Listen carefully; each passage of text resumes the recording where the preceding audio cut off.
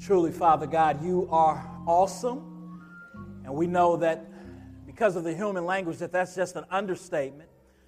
For there's no word that really can describe just how great you are. So, Father God, we gather together in this place because we need to hear from you.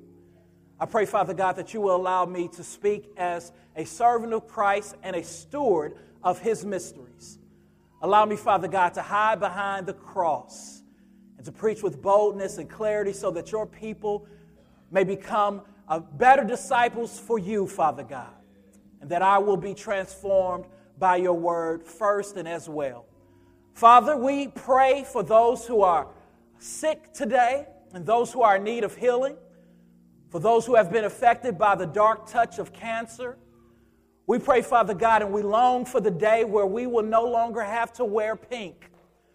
For the day, Father God, where we will no longer have to march and raise money to defeat cancer. For the day, Father God, where you will crush cancer and you will crush arthritis and you will crush dementia and you will crush HIV/AIDS. We long for the day, Father God, where our bones no longer ache and when our eyes behold the beauty of your Son, the one who is both a lion and a lamb. We long for that day, Father, to join with the heavenly chorus and sing, "Holy, holy, holy is the Lord God Almighty." Until then, Father God, let us be sustained by your word and help us to be faithful. In Christ's name, amen. Amen. There is so much confusion about what it means to be a Christian pastor and leader. We are confused. We are. Christians really don't have a good reference or ideal about what God expects from a Christian pastor, what God expects from a Christian leader. It seems like we're kind of just groping in the dark and maybe even just making it up as we go along. How will we know how to call a pastor to pastor a church if we don't know what God expects from them? How can we pray for those who God has called to lead us if we don't know what God expects from them and what to expect from them? How can we work alongside the men whom God has called if we have no idea what their work really consists of? How can we encourage and hold our pastors accountable if we have no true picture of what it means to be a pastor, to be a Christian leader? In our confusion, we run to different sources in order to try to figure out what God expects from his leaders. Some of us, we run to television, and we stumble upon shows on Oxygen called Preachers of LA. And we look at these shows and we try to decipher and decide whether or not these are truly men of God.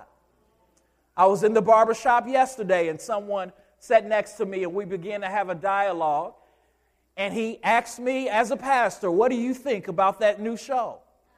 And just before I was able to give an answer, he let me know that he thought that the show had some good qualities and gave a good picture of a pastor. And he's a professing Christian.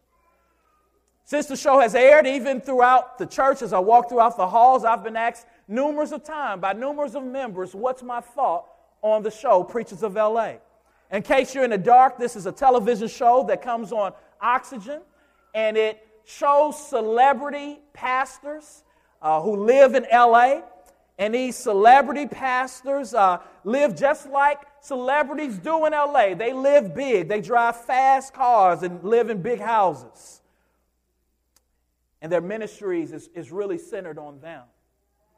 Some of us in our confusion, we run to bookstores, and in order to answer what a pastor truly is, we look at fictional novels that we call Christian novels about the church. And we read these novels and we see what these novels say about pastors, and that's what we think a pastor is. That's what we expect from them. Others, we look at a CEO of a 500 company, and we see how a CEO of a major company runs his corporation, and we think that's what a pastor's supposed to be. Supposed to be a businessman and run the church like a business. I had a friend who was taking a leadership class at seminary, and this was a few years ago, and I asked him, I said, man, how's that class coming about what it means to be a Christian leader and a Christian pastor? And he says, I don't like the class. I said, why don't you like the class? He says, because we're yet to go to the Bible for our definition. Our professor has us looking at the top books on business leaders and what it means to be a great leader by looking at secular examples. The Bible gives us a clear picture of what God expects from His preachers and from His pastors.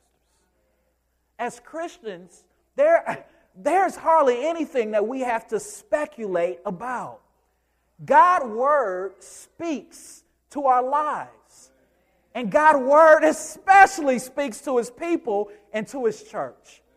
So today we're going to get a picture of what it means and what it looks like to be a Christian leader, a Christian pastor, by turning to 1 Corinthians chapter 4, verse 1 through 5. 1 Corinthians chapter 4, verse 1 through 5.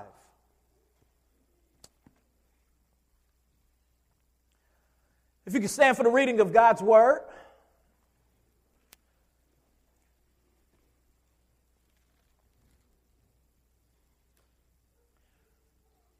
And we should hold this Bible with great gratitude that God has not left us to speculate, but that we can know the heart of God because He has clearly revealed it to us.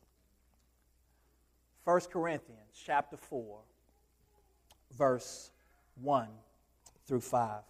And the precious, authentic, sufficient, inerrant, matchless, wonderful Word of God reads, "This is how one should regard us, as servants of Christ and stewards of the mysteries of God.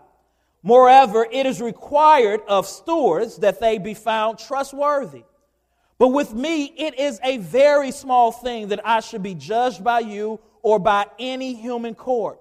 In fact, I do not even judge myself, for I am not aware of anything against myself, but I am not thereby acquitted. It is the Lord who judges me, therefore I do not pronounce judgment before the time. Before the Lord comes, who will bring to light the things now hidden in the darkness, and will disclose the purposes of the heart, then each one will receive his commendation from the Lord."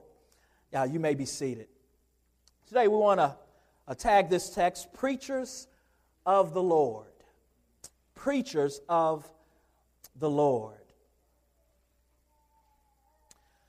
Corinth was much like L.A. It was a booming city, a popular city.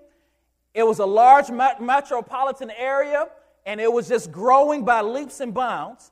But it also was a very celebrity-addicted culture.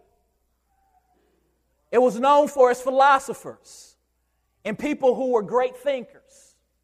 And members of this community, members of this city would come behind great philosophers and follow their teachings and boast great things about them. But the sad thing is that the church began to reflect the culture. And they wanted celebrity pastors.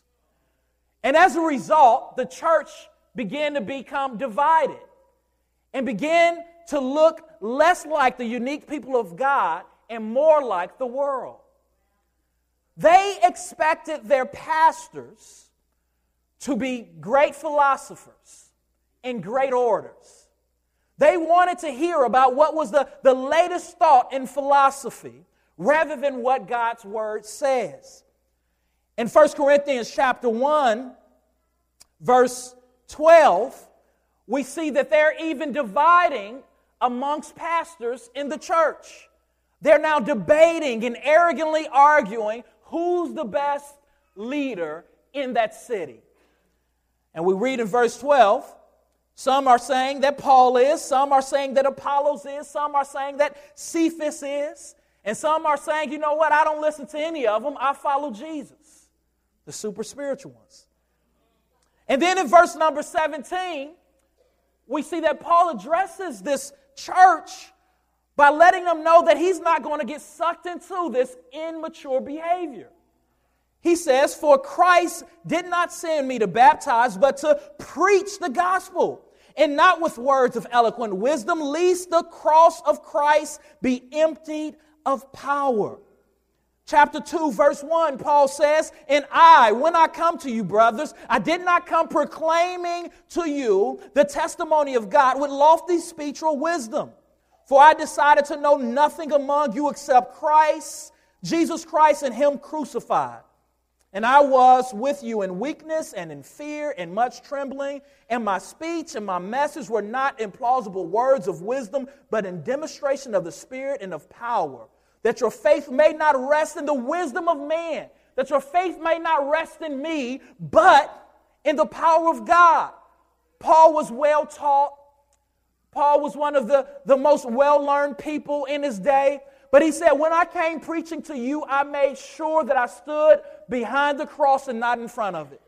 I made sure that I came with a message and preached in a way that the message of the gospel of Jesus Christ would not be dull or hindered. And he's calling the church of Corinth to rethink how they think a pastor should be, and calling them to walk away from this mindset of a celebrity pastor. And he wants to paint them a radically different picture than what they're used to seeing.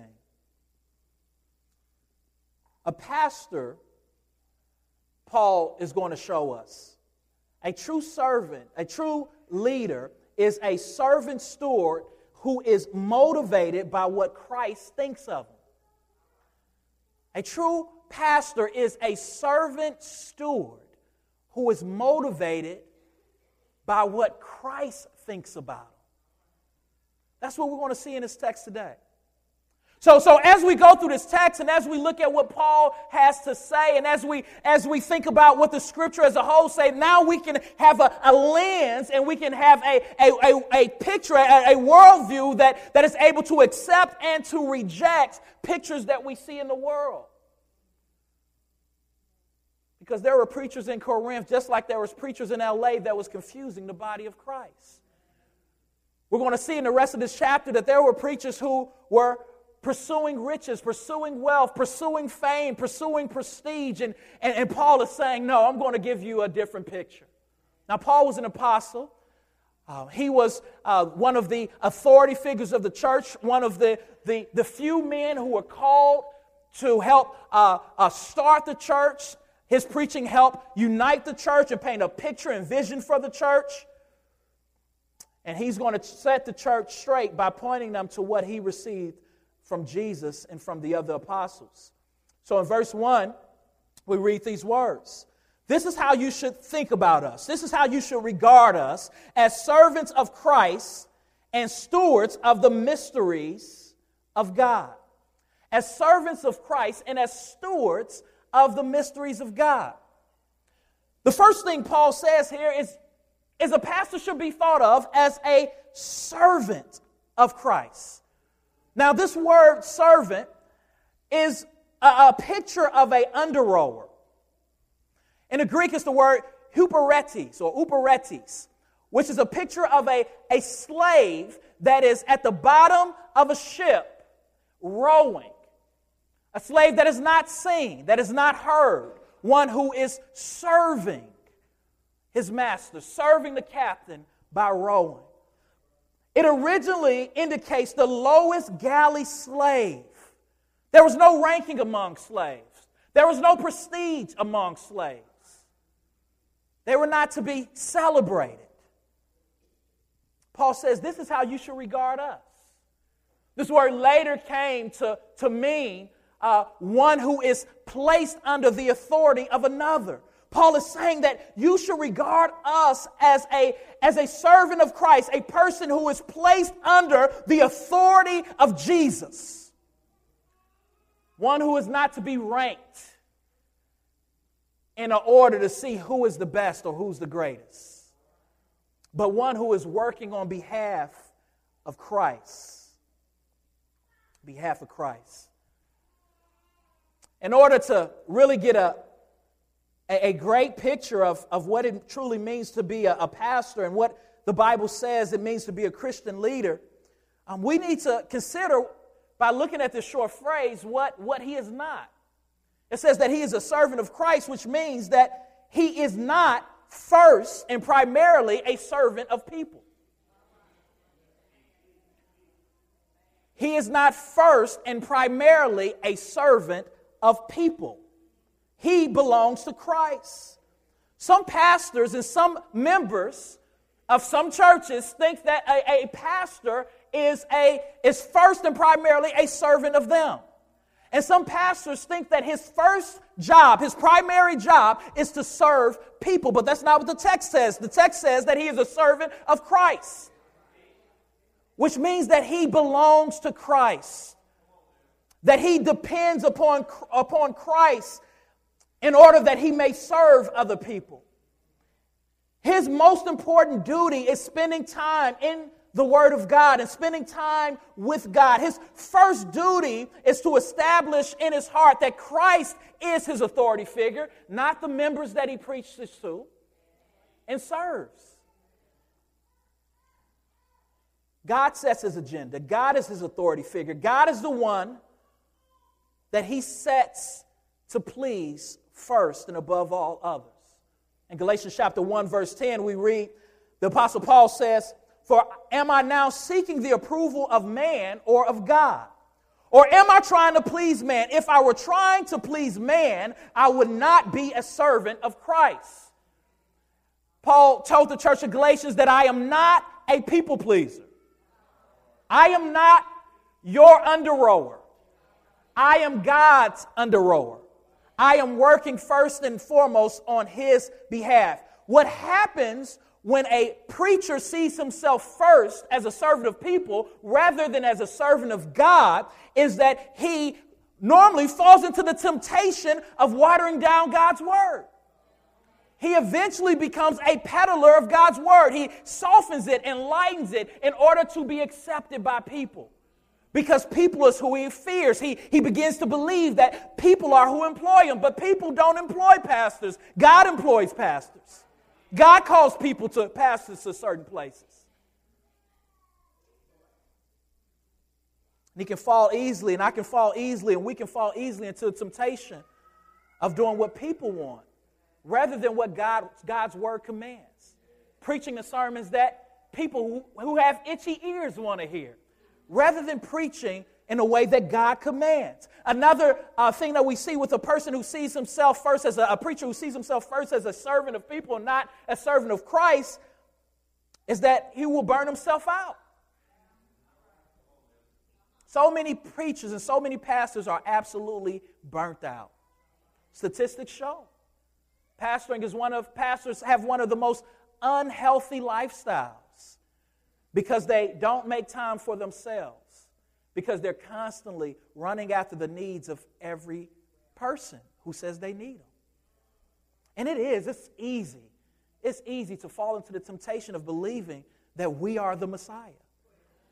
That ministry depends on whether or not we answer a phone call or return a phone call or show up to visit this person. But a pastor is one man, and he's God's man first. And he has to seek the face of God for his priorities and for other areas of his life. But we also see that many pastors wreck their marriages because they essentially become married to two people. They're married to their wives and they're married to the church. And many times they choose the church over their wives because there's more praise to be received from a group of people than one. So he is not a servant of people first. He is a servant of Christ. Second, we need to know that he is also not a servant of self. He's not a servant of self. So many pastors and so many preachers, unfortunately, so many people get into the ministry because they see it as an opportunity to gain prestige. They see it as an opportunity to become famous and to make a name for themselves. They see it as a way to get everyone to look at them and to respect them. But a preacher is not called to be a servant of self. And that's something that only God can do in the heart of a person. Only God can do in the heart of a preacher is turn his heart from himself to Christ. The disciples throughout the ministry of Jesus constantly struggle with this. Many times they were leaving places of ministry and they were headed to other places, and we will find them arguing about who was the greatest amongst them. And Jesus would constantly tell them that the greatest amongst you is not the one who serves himself and who has other people serving him, but the greatest amongst you is the one who is a servant, is the one who is considered the least of these. A waiter at a restaurant is employed and is overseen by a supervisor. And that supervisor sets the tone for what that waiter should look like at work. Sets the tone of what the waiter can say and can't say, should say and shouldn't say, what he can serve and can't serve. So the waiter primarily is first a servant of the supervisor, and then second, a servant of the people. Because if he puts the customer before his supervisor and before what he's taught, he won't have a job long. Because he will break rules and overstep boundaries that he's not supposed to. The same is so for a pastor. A pastor is not a self-serving type of person. So whenever you look at a television show or whenever you read a Christian fictional novel that's painting a pastor to be selfish and that's painting a pastor to be a slave of people, remind yourself of what the Bible says, that the Bible says that a pastor is a servant of Christ, a under-rower for him, working on his behalf. And at Forest Baptist Church, we want to continue to pray for more under-rowers. We want to continue to pray for more servants of Christ. We want to pray for those whom the Lord has given us, but we want to also pray that your pastors won't fall into the temptation of ever serving you before serving Christ and ever serving themselves before their Lord. Pray for me in that way.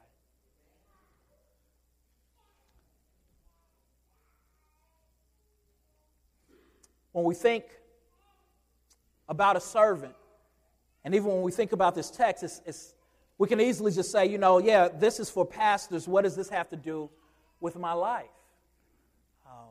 This is good. I get to learn what a preacher is. But we want to understand when Paul was writing his text, he was not just explaining what the role of a pastor should look like and a Christian leader should look like and what the role of an apostle looks like, but he was calling the church to imitate him. In chapter 4, verse 14, he says, I do not write these things to make you ashamed, but to admonish you as beloved children. For though you have countless guides in Christ, you do not have many fathers. For I became your father in Christ Jesus through the gospel. I urge you then to be imitators of me.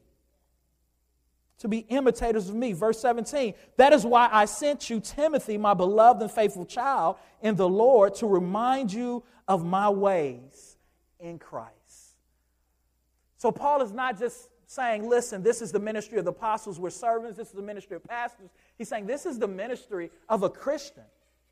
The ministry of a Christian is to serve Christ, and from serving Christ, serve others.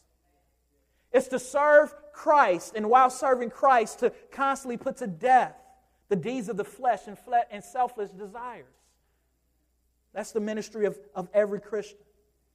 So to that mom, single mom who's raising a daughter or a son, before you can serve your child, you have to be a servant of Christ. You have to first see yourself as a servant of Christ before you see yourself as a mother and as a mother to your child. Because if not, your home will become a child-centered home rather than a Christ-centered home. You won't have the manager's picture of what it means to be a mom. Instead, you will give into the selfish desires of that child, and you will find yourself constantly feeding that child's ego and constantly feeding that child's desires, not knowing what your authority has said about it. That foolishness is bound in the heart of a child. And that a child is to be subject to one's parent and not a parent subject to one's child. Second, we see that a pastor is not only a servant of Christ, but he is a steward of the mysteries of God. Look at your Bible. He is a steward of the mysteries of God. Verse 2 goes on to say, moreover, it is required of stewards that they be found trustworthy. A steward, this word that he's using here, was a popular word that was used for a household manager. It was the picture of a person managing a wealthy person's home. And they were trusted by this person with all matters of the house. So this wealthy person can go away for months, and he trusted that the person that he left behind was going to properly keep the grounds, was going to dispense his finances to workers accordingly, was going to take care of the house just as if he was there, as if he was present.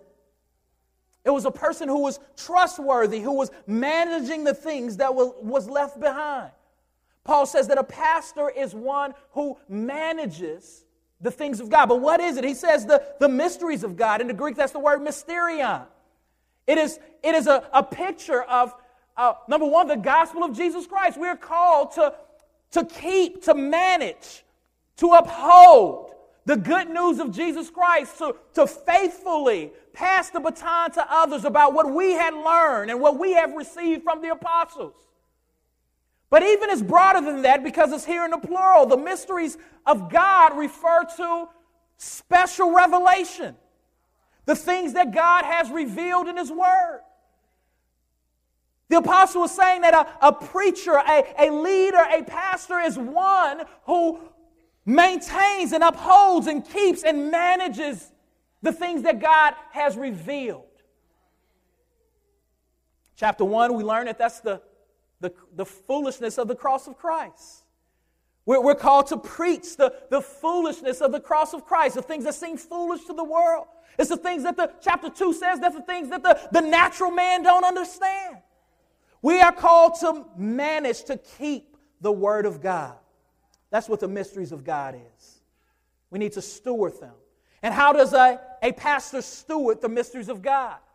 He does that, number one, by being a student of God's Word. By being a student of God's Word, by studying God's Word. I turn on the television from time to time and unfortunately see many televangelists just making up stuff. And you know they are just thinking on their feet. You open your Bible, read the verse in context, it's completely taken out of context. In order to steward God's Word, one must study God's Word. 1 Timothy chapter 2, verse 15 says, study to show thyself approved, a workman that needs not be ashamed, rightly dividing, rightly handling the word of truth. To rightly divide, to rightly handle means to cut straight, to not veer off of the thing that you're supposed to trace, to not feel like you have to be creative and make up stuff.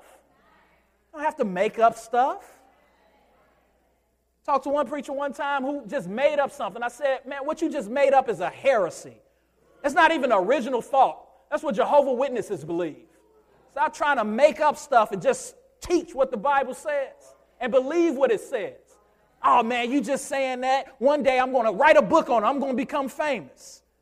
You may become famous to a specific set of people. But to those who know the Word of God and who stand on God's Word, we're going to see that as the foolishness that it is. Paul told Timothy, a young student, his young disciple, he says, study, know your Word. But we can't know if our pastors know the Word, if we're not studying God's Word?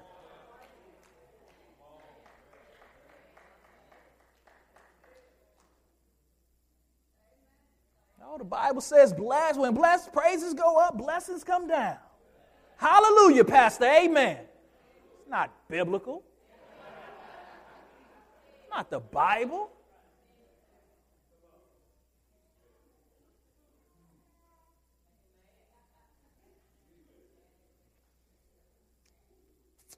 But he also stewards the mysteries of God by living and modeling God's Word. He studies it, but he lives and he models it. The Bible has so much to say about the role of a pastor. It has a clear picture. We don't have to speculate. It tells us what his character should look like. It tells us the type of person that he should be. Go with me to Titus. Chapter 1.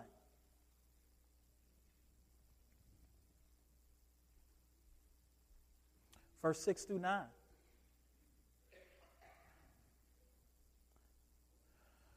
Verse 5, Paul tells Titus to appoint elders or pastors in each town in Crete, and then he goes on to say what this man ought to look like. If anyone is above reproach, the husband of one wife, and his children are believers and not open to the charge of debauchery or insubordination, for an overseer as God's steward, we see that word again, must be above reproach. He must not be arrogant or quick-tempered or a drunkard or violent or greedy for gain, but hospitable, a lover of good, self-controlled, upright, holy, and disciplined. He must hold firm to the trustworthy word as taught, so that he may be able to give instruction in sound doctrine and also able to rebuke those who contradict it. We see a parallel passage in 1 Timothy chapter 3, verse 1-8, where Paul tells Timothy very similar things, almost the exact same thing. If anyone desires to be an overseer, he desires a noble task. For an overseer must be above reproach, the husband of one wife, self-controlled, hospitable, not a lover of money. Touch your neighbor and say, we don't have to speculate.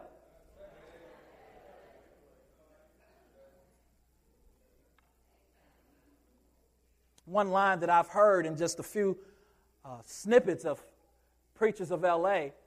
is one person in particular. I heard him say it a few times. I actually just watched an interview where the person was showing him respect. The person, a non-believer, was interviewing him. And she basically said, hey, yeah, you're a bishop. You're a man of the cloth, a holy man. To which he replied, baby, I'm a man first.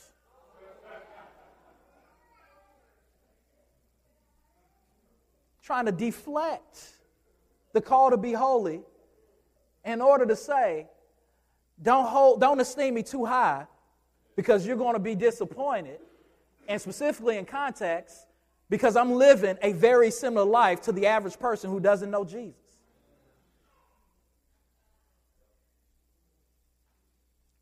Now, this picture of a trustworthy steward is not a picture of one who is perfect. Pastors have bad days. Pastors have bad weeks. They have bad seasons, but pastors should not have bad years.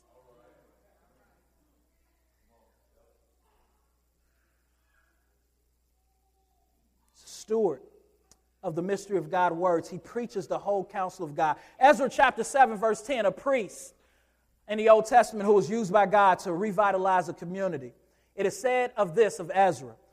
It says, for Ezra has set his heart to study the law of the Lord and to do it and to teach his statutes and his rules in Israel. Ezra set his heart to study the law of the Lord and to do it. To do it. And to teach his statutes and his rules. A pastor isn't one who just has head knowledge, But a pastor is a person who has had a heart effect. The things that they know have affected their heart, and now it affects their hands. So when you hear someone preaching and trying to separate themselves from their message, you know that they are not called and walking in the calling of a pastor. Now, the Word of God is always going to be higher than, in some ways, than we can perfectly obtain, but the Bible tells us to strive, to pursue. A trustworthy pastor is not about flash, but he's about fruit.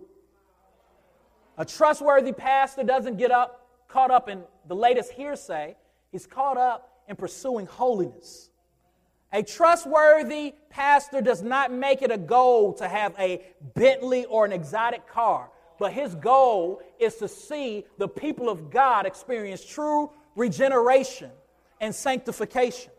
A trustworthy pastor believes that life does not consist in the abundance of the things that a person has, but life consists of the abundance that one receives through Christ Jesus. A trustworthy pastor believes that satisfaction in this life comes from being full of the Spirit and full of Christ.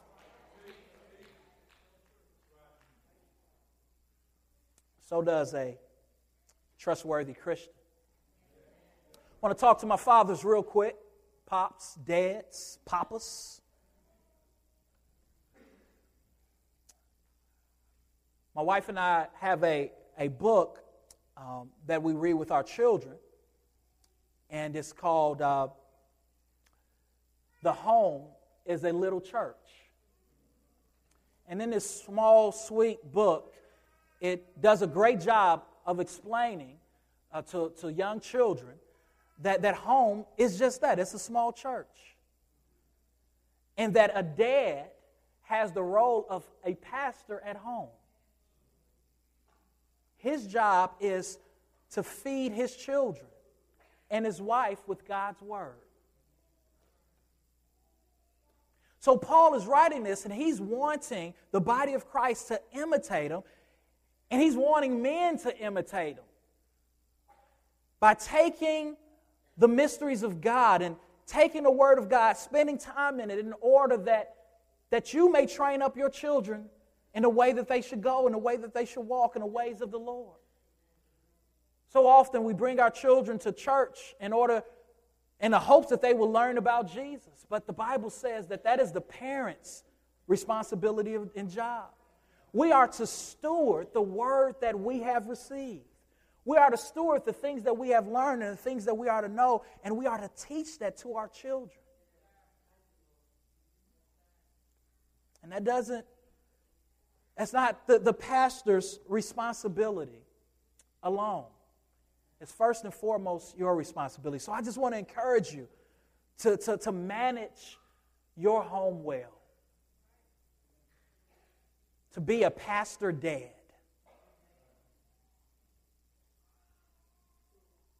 So how do we obtain this? How does a pastor obtain an attitude that says, I am a servant steward of God? How do you pursue being an under-rower for Jesus, putting Christ above pleasing people in your daily life? Well, I believe Paul gives us an incredible answer in verses 3 through 5. But with me, it is a very small thing that I should be judged by you or by any human court. In fact, I do not even judge myself. For I am not aware of anything against myself, but I am not thereby acquitted. It is the Lord who judges me. It is the Lord who judges me.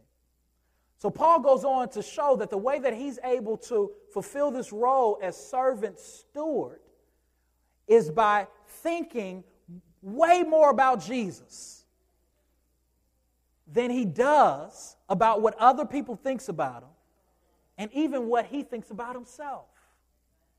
Many times we can't be servants of Jesus and we can't steward the things that God has given us because we're too wrapped up in what everyone else is saying and thinking and doing. rather than what Jesus has said and commanded us to do. Look at what he says. But with me, it is a very small thing that I should be judged by you or by any human court. Now, it sounds like we could be tempted to say that Paul is being arrogant here. And he's saying, I don't care what you think or what you say. Only God can judge me. But when we look at chapter 4, we see that that's not Paul's attitude. He's not pointing to independence. He's saying that the body of Christ cannot look in on his life and help him to become entangled with sin or to give him wise counsel. We read throughout Paul's letters that he is calling the church to do that, and he's inviting the church to do that even to himself, for himself. But what Paul is saying is he's looking at them, judging him, and they're saying whether or not he's an effective minister.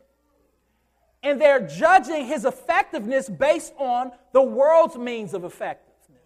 They're judging his effectiveness based upon his word plays and his ability to tickle their ears with the latest philosophy, or his ability to come off as a great orator. They said that, Paul, you're not a great preacher, you're not a great orator. And he's saying, I give very little thought to what you have to say. Why? Because that is not a qualification of a pastor. A qualification of a pastor is to be able to teach. It's not to be able to tickle.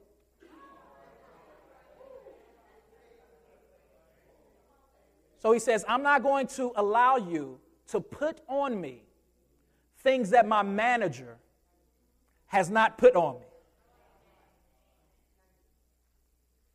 He's pointing us to freedom. Aren't you tired of waking up in the morning and being a slave to what people think about you? Aren't you tired of looking through your closet in fear because you know you're about to see someone who dresses well and who makes more money than you? Aren't you tired of trying to keep up with the Joneses or the Kardashians? This text gives us freedom by pointing us away from the world's identity to the way that God sees us.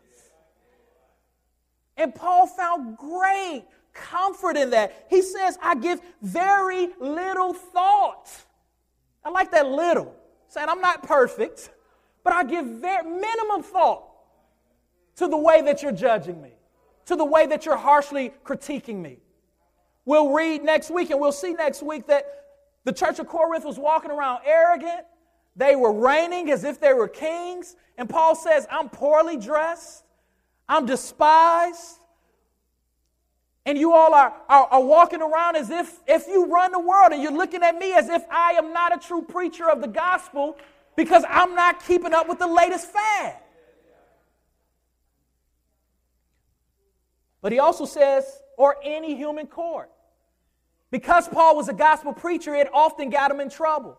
We read in the book of Acts, he often had to stand before the courts and explain his position and his religion because there was such a riot that upheld.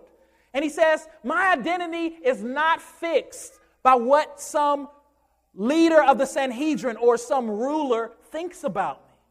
But look at what he goes on and says. Now, this is really radical.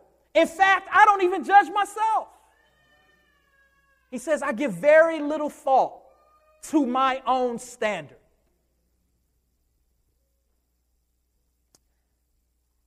For I am unaware of anything against myself, but I'm not thereby acquitted.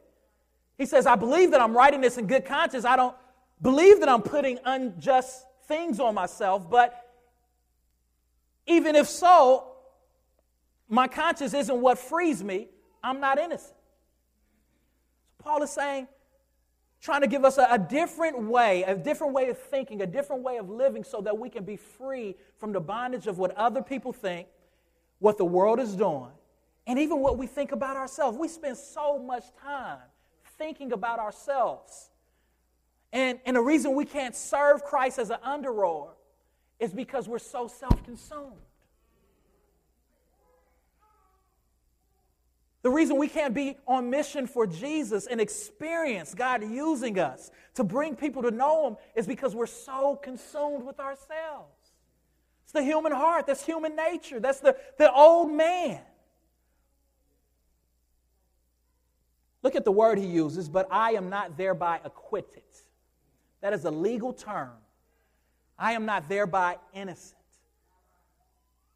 It's the same word that he uses throughout the book of Romans that is translated as justified. The reason why Paul can give very little thought to what other people think is because he knows that he has been justified, declared innocent by the person who matters most. The person who matters most loves him in spite of himself. The person who matters most has forgiven him for all of his sins because of what Jesus has done on the cross. Paul is able to freely live and freely commit himself to the things of God because he is no longer consumed with what other people think, but he is satisfied with what God thinks of him. See, the Bible teaches that Jesus came into the world, lived a perfect life, and died upon the cross because he loves us. He loves us. And when he died upon the cross, our sins, those who put their faith and trust in him, are transferred unto him. Everything that we would do, past, present, or future, that would go against the way of God was put upon him, and we received his record. God declared us not guilty. And he washed us clean and made us new. Paul is living out of that. He's living out of a deep appreciation for what Jesus has done for him. Live out of a deep appreciation of what Jesus has done for you. Know that there's a literal God who is omnipresent, and there's a literal man named Jesus who is both God and man sitting on a throne. And when you wake in the morning, he says, regardless of what you have on, regardless of how much you make, regardless of what someone has to say about you, you are mine. Run to him. Sit under his authority. Learn what he expects from you. And pursue that out of what he's done for you, not out of trying to gain his acceptance. Let's close by looking at the rest of this verse. He says these words, "It is the Lord who judges me. Therefore, do not pronounce judgment before time, before the Lord comes."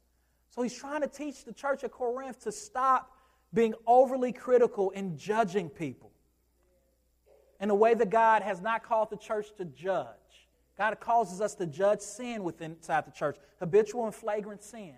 He doesn't call us to judge people according to the world's standards.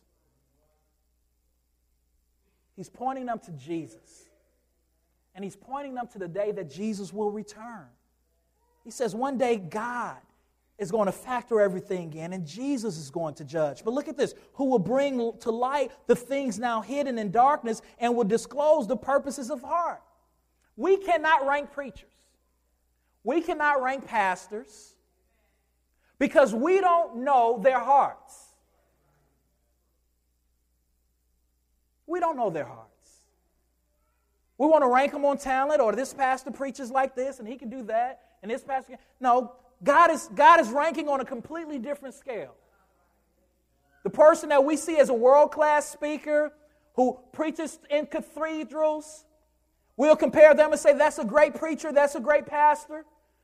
But God may well be more impressed with the person who pastors a church of 25 in a rural area, whose church will never grow because people aren't moving in, but who is faithful week in and week out to studying, living, and teaching God's word, who is maximizing the gifts that God has gave him.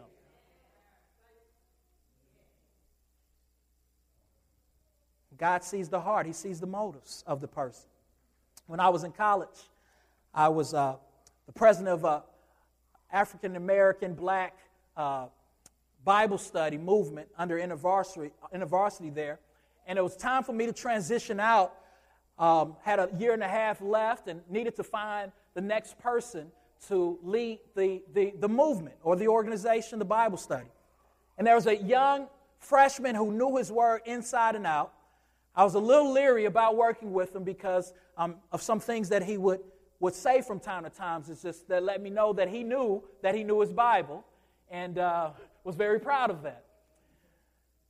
Well, I'll never forget, after talking to the leader that was over me, he says, just pour your life into him, disciple him, help him to come to maturity, and he can take over, and this can be great.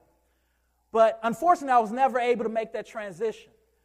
And the reason why is because as I was trying to disciple him, his heart was just, like all of our hearts at times can be filled with so much pride. And I'll never forget, we were at a conference doing some training, leadership training, and we were standing by a door, and a speaker drove up and was in a limousine. This guy picked up from the airport, and a guy comes and opens the door, and the preacher comes out, and he looks at me, and he says, I guarantee you one day I'm going to be being dropped off by limousines, and crowds of people are going to be waiting to greet me.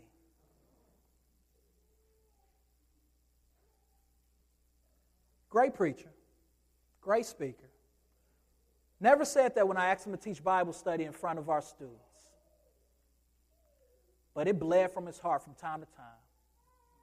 He was more concerned about his glory and his fame than the fame of Jesus.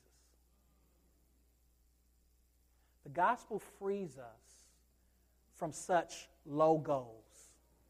That is a low goal, to be thought of well by man. That is a low goal, to receive the praise of another person who zips up his pants just like you do. That is a low goal. To be well respected and well loved by the mass. The highest goal that there is to be praised and commended by the Lord. And we settle every day for low goals and impressing other people.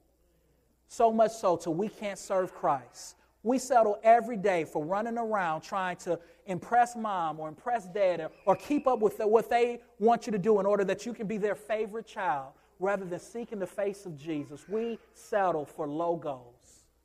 And Paul is trying to point us to a higher goal, a big day, where one day we as God's people will gather around our Savior and will receive judgment. And I pray that the judgment will look like this. The last part of this chapter, then each one will receive his condemnation, his commendation from the Lord. Commendation means his praise. It says one day each man, each Christian will receive his praise from the Lord. One day we will. Live for that day. Live for hearing the voice of Jesus say, faithful servant, well done. Live to hear the voice of Jesus say, faithful mom who led her children, not based upon what culture had to say, not based upon what that child wanted, but based upon what God's word said, the picture that live for that day. Live for that day, Dad, where you will see Jesus' face and Jesus will say, faithful Father. Oh, how you sacrifice football games on Saturday to get in the Word. Oh, how you sacrifice working on that grass to get in the Word so that you can feed your children. Faithful Father, well done. Faithful child who poured over the scriptures in a coffee shop when no one was looking in order that you could pour out to your single friends.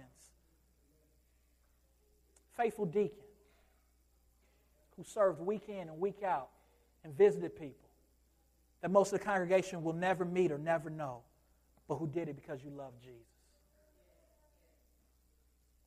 Let's pray.